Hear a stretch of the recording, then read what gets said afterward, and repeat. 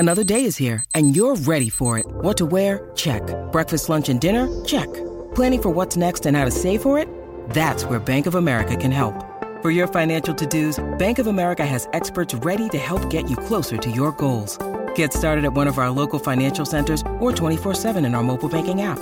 Find a location near you at bankofamerica.com/talktous. What would you like the power to do? Mobile banking requires downloading the app and is only available for select devices. Message and data rates may apply. Bank of America N.A., member FDIC. Mother's Day is around the corner. Find the perfect gift for the mom in your life with a stunning piece of jewelry from Blue Nile. From timeless pearls to dazzling gemstones, Blue Nile has something she'll adore. Need it fast? Most items can ship overnight. Plus, enjoy guaranteed free shipping and returns. Don't miss our special Mother's Day deals. Save big on the season's most beautiful trends. For a limited time, get up to 50% off by going to BlueNile.com. That's BlueNile.com. Think you know the Brooks Ghost? Think again. Introducing the all-new, better-than-ever Ghost 16. Now with nitrogen-infused cushioning for lightweight, supreme softness that feels good every step, every street, every single day. So go ahead, take your daily joyride in the all-new nitrogen-infused Ghost 16. It'll turn your everyday miles into everyday endorphins. Let's run there. Head to brooksrunning.com to learn more. When you need mealtime inspiration, it's worth shopping Kroger, where you'll find over 30,000 mouth-watering choices that excite your inner foodie. And no matter what tasty choice you make, you'll enjoy our everyday low prices, plus extra ways to save, like digital coupons worth over $600 each week. You can also save up to $1 off per gallon at the pump with fuel points. More savings and more inspiring flavors make shopping Kroger worth it every time. Kroger, fresh for everyone. Fuel restrictions apply.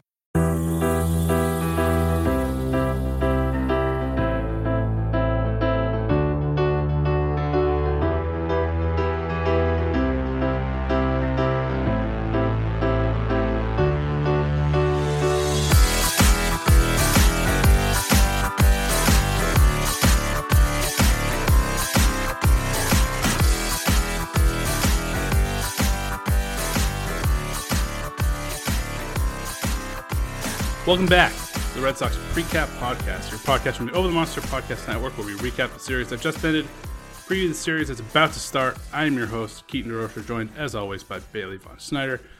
Bailey, nice little series here with the Brewers. Just a bit of a mix of everything, really. Yeah. That seems pretty accurate description. Yeah. At least got the win on the way out, a little momentum maybe.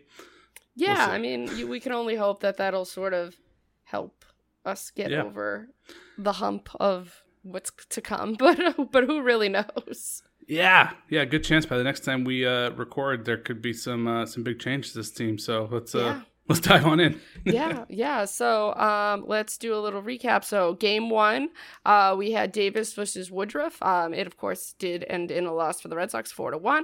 But Davis went out there. He did two, so pretty much the opener type role. 2 1/3 innings. He didn't give up any runs. 1 hit, no walks, 4 Ks. Actually looks pretty darn good out there. But what the really impressive thing for me was actually Brayan Bello coming out after Davis, and he actually went 4 1/3 innings. He gave up 4 hits, only 2 earned runs. He had 4 strikeouts. He did walk 3, but the thing with Bello is I thought that he actually looked pretty darn good. There was once again, little dinky hits, or the defense not really being as strong as it could. I was so impressed with this one. And then we had Brazier come in and sort of be the Jekyll and Hyde Brazier that he normally is. This time he went an inning and a third. It was completely scoreless. And then, of course, Sawamura comes in a 1-run game for the 9th, and he allowed 2 runs. So Sawamura's he's just been really bad, in my opinion, really. But then, of course, the big problem, too, was the Red Sox just offense. There was only 7 hits from the Sox. 2 of those hits actually belonged for Verdugo and Vasquez. So 4 of the 7 were from 2 people. So I gave a little bit on my thoughts on Davis and Bello. How did you feel about them, Keaton? Yeah, Davis looked really, really sharp. Right? He did. Yeah, they look great. Super strong way to start the game. 4 strikeouts. Only 1 hit. the walks looked really, really good. And then Bello following, I completely agree. 3 walks was a little much, a little elevated for just the 4 2/3. But that was really kind of it. Like the 4 strikeouts looked great. Velocity was incredible. Was consistently up there at 98, blowing people away. Gave up his first run, but then came back immediately to strike out. I forgot who it was now. But on a 98-mile-an-hour elevated fastball, just completely overpowering them, looked awesome. And it just kind of, he seems to be getting better and better, though the lines may, like at face value, may not look spectacular. But every outing that he goes out there, he does look like he's getting better and better, more comfortable on the mound. So yeah, I thought this was another step forward for Bello. I liked it. Looked good. Yeah, absolutely, for both of them. I really like Davis in this bullpen. I just think that sometimes, like I've always said, if I was to criticize Alex Cora on anything, it's 2 things. It's how he runs the bullpen and his loyalties to certain people. And I just think with Davis is he hasn't, again, we talked before we started recording about, like, if you give guys roles, they can fall into those roles and understand those roles. Like Davis is somebody that he's just used in like so many different ways that I feel like he doesn't really understand how to utilize him properly. And I think once we figure that out, like that can potentially be a value in our bullpen. But that's how I feel about that. And I agree with Bello. But how do you think about, so like they pretty much used Bello in coming in right after the opener. So it's like, do you think that moving him to the bullpen is going to help his development, or will they use him after an opener? Do you think they're going to do you think they're actually going to have him do more starts? Like, what do you think is going to be sort of how we'll see Brayan Bello used for the rest of the season? Yeah, I think it's an interesting way to help him acclimate to the major leagues, because I think this takes away the approach that Tampa used to him and like throwing 8 lefties at him. Yes. You can't exactly throw that lineup against him if you're going to get 2+ innings from an opener. Yep. So it keeps a lineup from like overpowering him and kind of evens that more out. So I think that I don't know how much of an effect that necessarily has on him, because there's still major league hitters that he's facing here, but it kind of eases that transition there, and it's not so much of him just coming in and immediately facing a brick wall of major league talent. So I think it definitely helps kind of like bridge that gap from him rushing through the minors and then all of a sudden immediately coming up here to the majors. So I think it helps from that sense, but I think he has the confidence that he still would have been able to figure the other stuff out. But I think that's kind of like the where the opener piece helps a lot with someone's development like that. So I kind of actually do like this approach with him and seeing that play out a little bit more. I also actually kind of like him being available in the bullpen, potentially in other situations as well, because of his stuff is just filthy. And if you need to get like an inning out of somebody who has just electric stuff, he's available to do that for you now, being in the bullpen role. So I think we've also seen Cora use guys in a bunch of different ways when they are in the bullpen. So I think I wouldn't be surprised if they did basically use him in that way, and I don't think that would necessarily be a bad thing for him either here. So actually, I kind of like it. I kind of like this move. I wasn't expecting it, but I like it. Yeah, no, you're right, because the other team can prepare better when they know he's starting versus him just kind of being like, surprise, here he is, and then he can sort of shut down a lineup. So I like that. That's actually a pretty interesting way of looking at it. Yeah. Moving on to game 2, we had Eric Lauer versus Nick Pivetta. Red Sox take the loss here, again, 9-4. Pivetta went 5 innings, 9 hits, 4 runs, all earned, 2 walks, 4 strikeouts.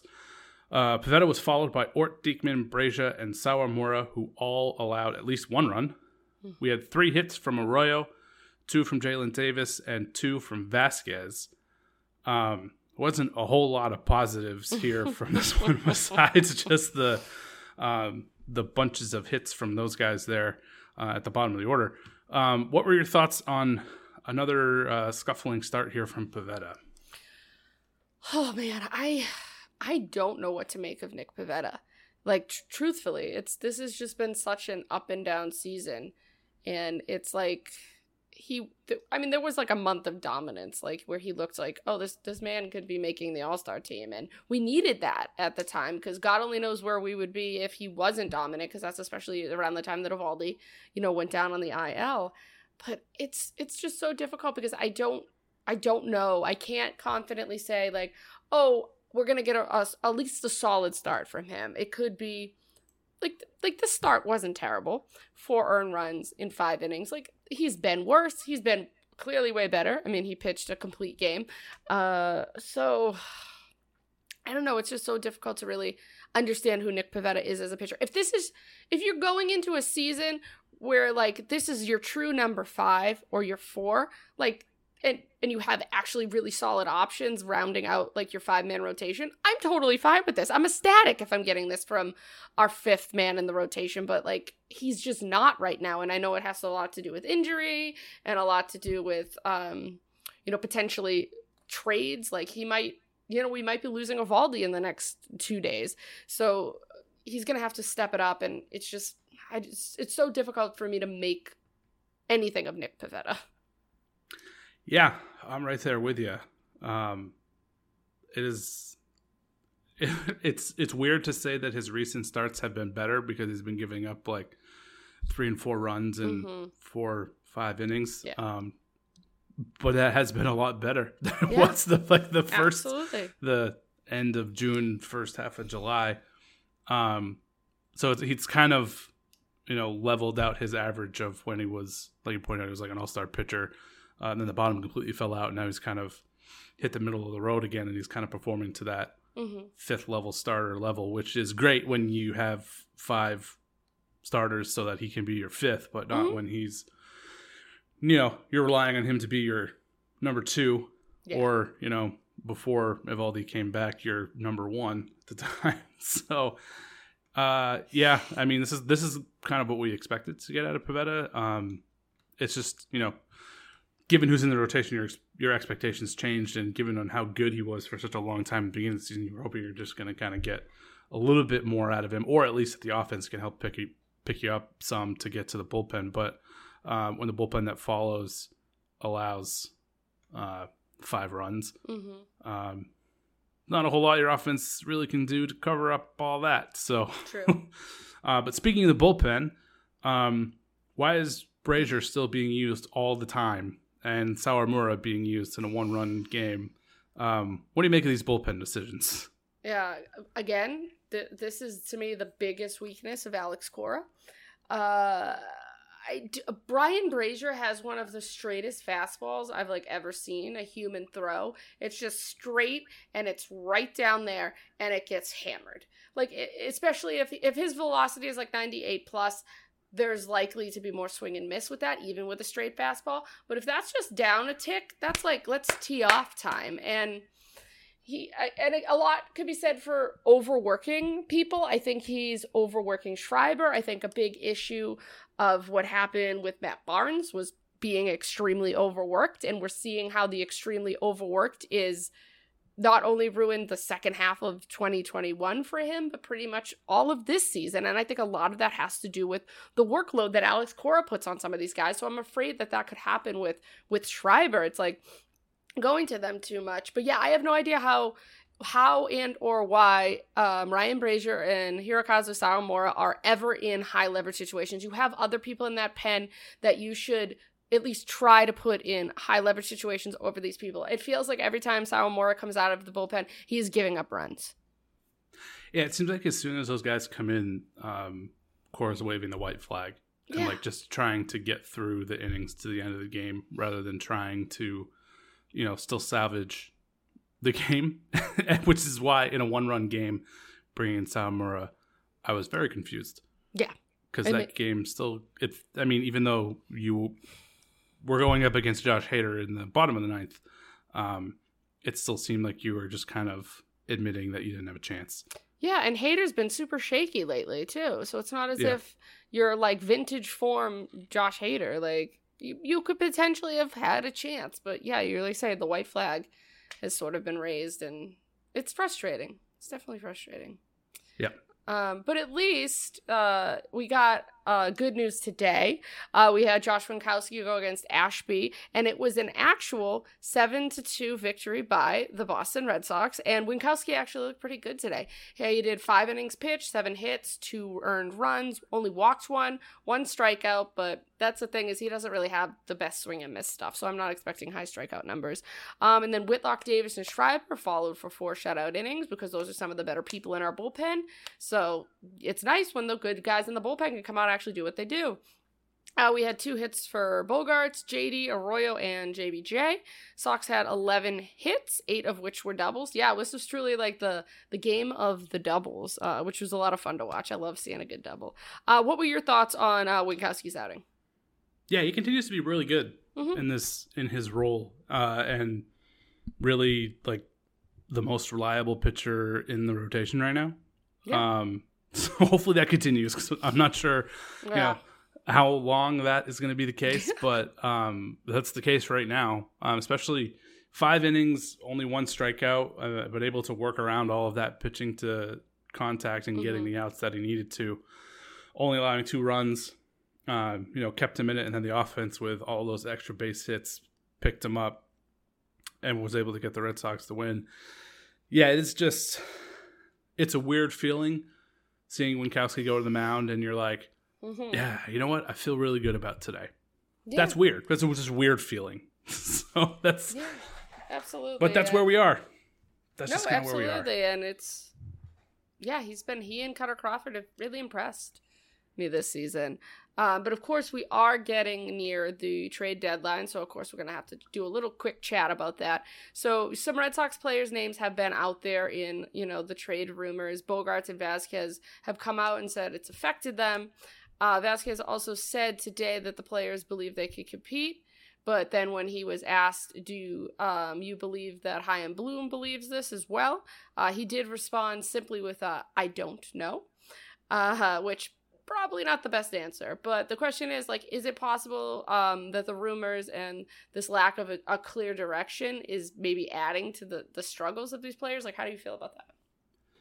Yeah, I think a little bit to an extent. Bogarts in particular, a couple of days ago, came out and was like, I'm probably going to get in trouble for this, but I've been personally reassured that I'm not getting traded. See, I like to hear that, though. That's the stuff I like to hear as a fan. Yes, definitely. And he said after admitting that helped him relax a lot, and he felt like he could go out and play better baseball after that. So, I mean, hearing it directly from a player, I got to feel like, yeah, that definitely does affect him. And there's almost the entire roster has basically been in trade rumors. So yeah, because we have so many pending free agents. It's crazy. This team is going to look so different in 2023.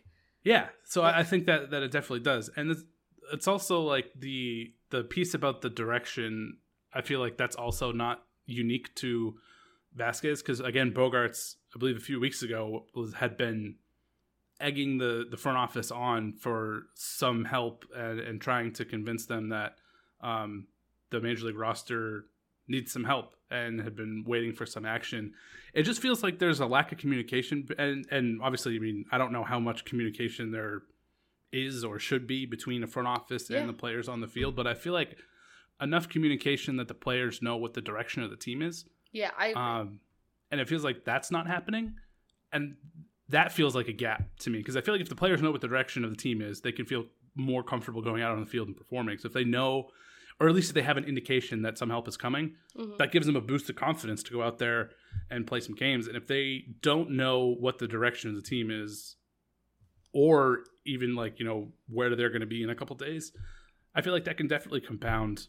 And kind of, coupled with all of the injuries that they had, kind of just snowball effect all those struggles. So, yeah, I think that definitely has had, I mean, how much of an effect has it had, or has it been more of the injuries and that they're basically playing with the Blue Sox right now? Yeah. I don't know what the ratio is, but it feels like it's not, it feels like it's playing some kind of effect. In how the distribution struggles have had as well, because the players themselves have admitted as much. Oh yeah, no, absolutely. And I think that Xander has, this series, Xander played really well. I think that he is sort of, with being reassured that you're going to be here, we're not trading you. I think he could take a deep breath and actually play pretty well this series. Like, I have him as my MVP of the series. I thought he went out there, he looked good. His defense has looked really good this season overall too. I love him. I want him here. I think him being here long term also helps sign Devers because they're very close. But I don't want to give him $30 million a season. I think he is a $27 million guy.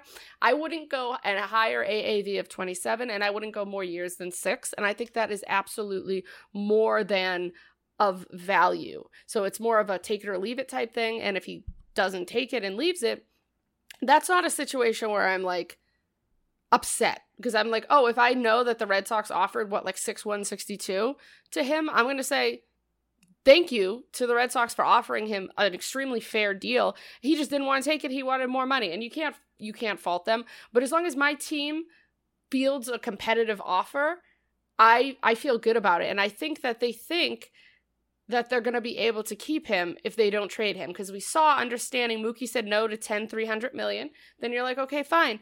I'm going to trade you, and I'm going to get the best value I can for you, whether or not people on Twitter think that it was the right value. But people on Twitter also don't understand that Mookie Betts was a rental for the Dodgers at that point, and then would have most likely gone to free agency if the COVID pandemic didn't happen and he didn't sign immediately before even lacing up his cleats for the Dodgers. Like, those things fans just don't truly some fans don't truly understand. So I think it shows somebody like Xander that, like, we want to keep you here. And if you can give me that left side of the infield for the next, or at least for 6 years with Xander, and then beyond, obviously, with Devers, and you build around that, and there's a lot of money coming off the boards, this could be a really, really interesting team in 2023, I think. And I'm excited to see what they do at this deadline. Yeah. It's going to be real crazy 48 hours. Yeah, it really is going to be. Yeah. So I went with Vasquez for my MVP. He's had a couple multi-hit games in there, a bunch of doubles. Had himself a nice little series there. Get that value up. Yeah, exactly. All right, that's going to do it for the series against the Brewers. Take a quick break, come back and preview the series against the Astros. Hey, it's Kaylee Cuoco for Priceline. Ready to go to your happy place for a happy price? Well, why didn't you say so? Just download the Priceline app right now and save up to 60% on hotels. So whether it's Cousin Kevin's Kazoo Concert in Kansas City, go Kevin, or Becky's Bachelorette Bash in Bermuda, you never have to miss a trip ever again. So download the Priceline app today. Your savings are waiting. Go to your happy place for a happy price. Go to your happy price, Priceline. All right, you're up to the minute standings. The American League East, the Yankees are in first place, 69-34. 11.5 games back in second place, Blue Jays, 57-45. 14.5 games back in third, the Rays, 54-48. 17.5 games back in fourth, 51-51 is the Orioles. And then 18 games back in last place, 51-52 is the Boston Red Sox. They now play the Houston Astros, who are 67-36, first place in the AL West. They are 2 games, only 2 little games behind the Yankees for the best record in the American League. Yeah, the Astros bother me on so many levels because they're just so good with being able to say goodbye to their superstars, because they've just drafted and developed so well in it. Oh, it drives me insane. Yeah. Pitching matchups for this series, not great. Nathan Eovaldi versus Luis Garcia, Carter Crawford versus Christian Javier, and then opener / probably Bayo versus Jose Urquidy. How do we feel about those matchups? Oh God, Eovaldi's just not looked great. This is gonna be like, whether or not you just want Eovaldi to pitch well because he's pitching for your Boston Red Sox and you want to win. You also want him to pitch well because if somebody has interest in him and he pitched against, arguably like the best team, in my opinion, the best team in the American League. I think the Yankees are frauds, and I think we're starting to see that. So this is the best team. So going up, he's got a formidable lineup. If he can pitch well, it's going to bring the stock value up for him. So I think it's a win-win for the Red Sox to Eovaldi to go out and have a good game. I don't know. I want to believe the Red Sox will win one game. So it's going to be tough. I think, yeah. So I'm hoping that Crawford, Christian Javier one might be a win for them. But Luis Garcia and Jose Urquidy are both great. Yeah. So it's going to be tough. Yeah, these are really tough matchups for the Red Sox. I don't feel great about any of them, and just the way that the Red Sox have gone, I don't know if the Red Sox are going to get a win. I predicted that the Astros will sweep, just because I think they're going to be 3 really tough games. Although you're right, baseball's weird. They'll probably get 1. We know the weirdest thing is I might feel the best about the opener / the Bayo game because Urquidy has been a bit up and down this year, and I feel like of the 3 matchups, he's the weakest of the Astros pitchers that they're throwing.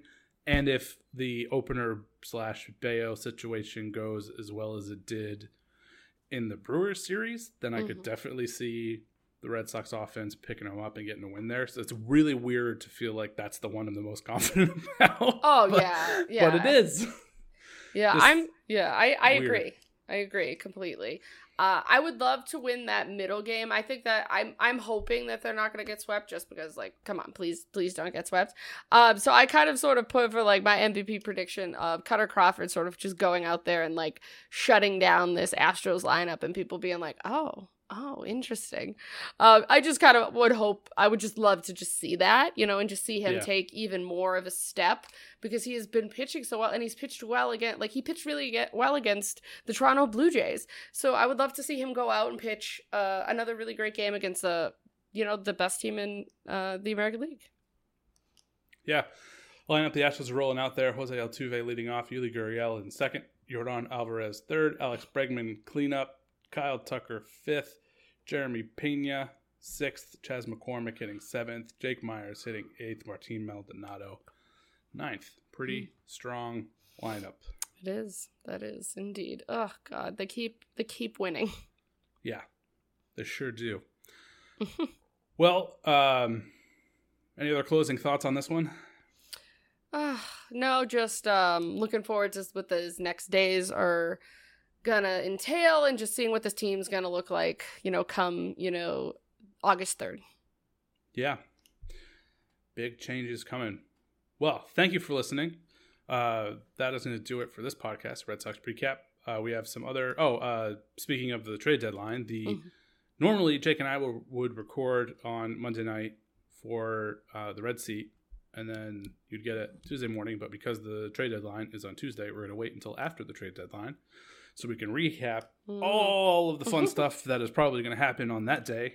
And give you the full rundown on that. So the Red Seat will be coming out later in the week, so make sure we cover all of that. So stay tuned to your Over the Monster podcast network feed for all that fun stuff, and any other awesome podcasts that we have dropping later in the week. So there you go. You can find us both at Over the Monster, where we do some writing and stuff. You can also find both of us on Twitter. You can find me at The Spoken Keats. You can find Bailey at Fraulein89. Bailey, you got anything else you want to pump? No, that's just it. Just follow me, and we're all in this together over the next 48 hours. Yeah. All right. Thanks for listening. We'll be with you later in the week.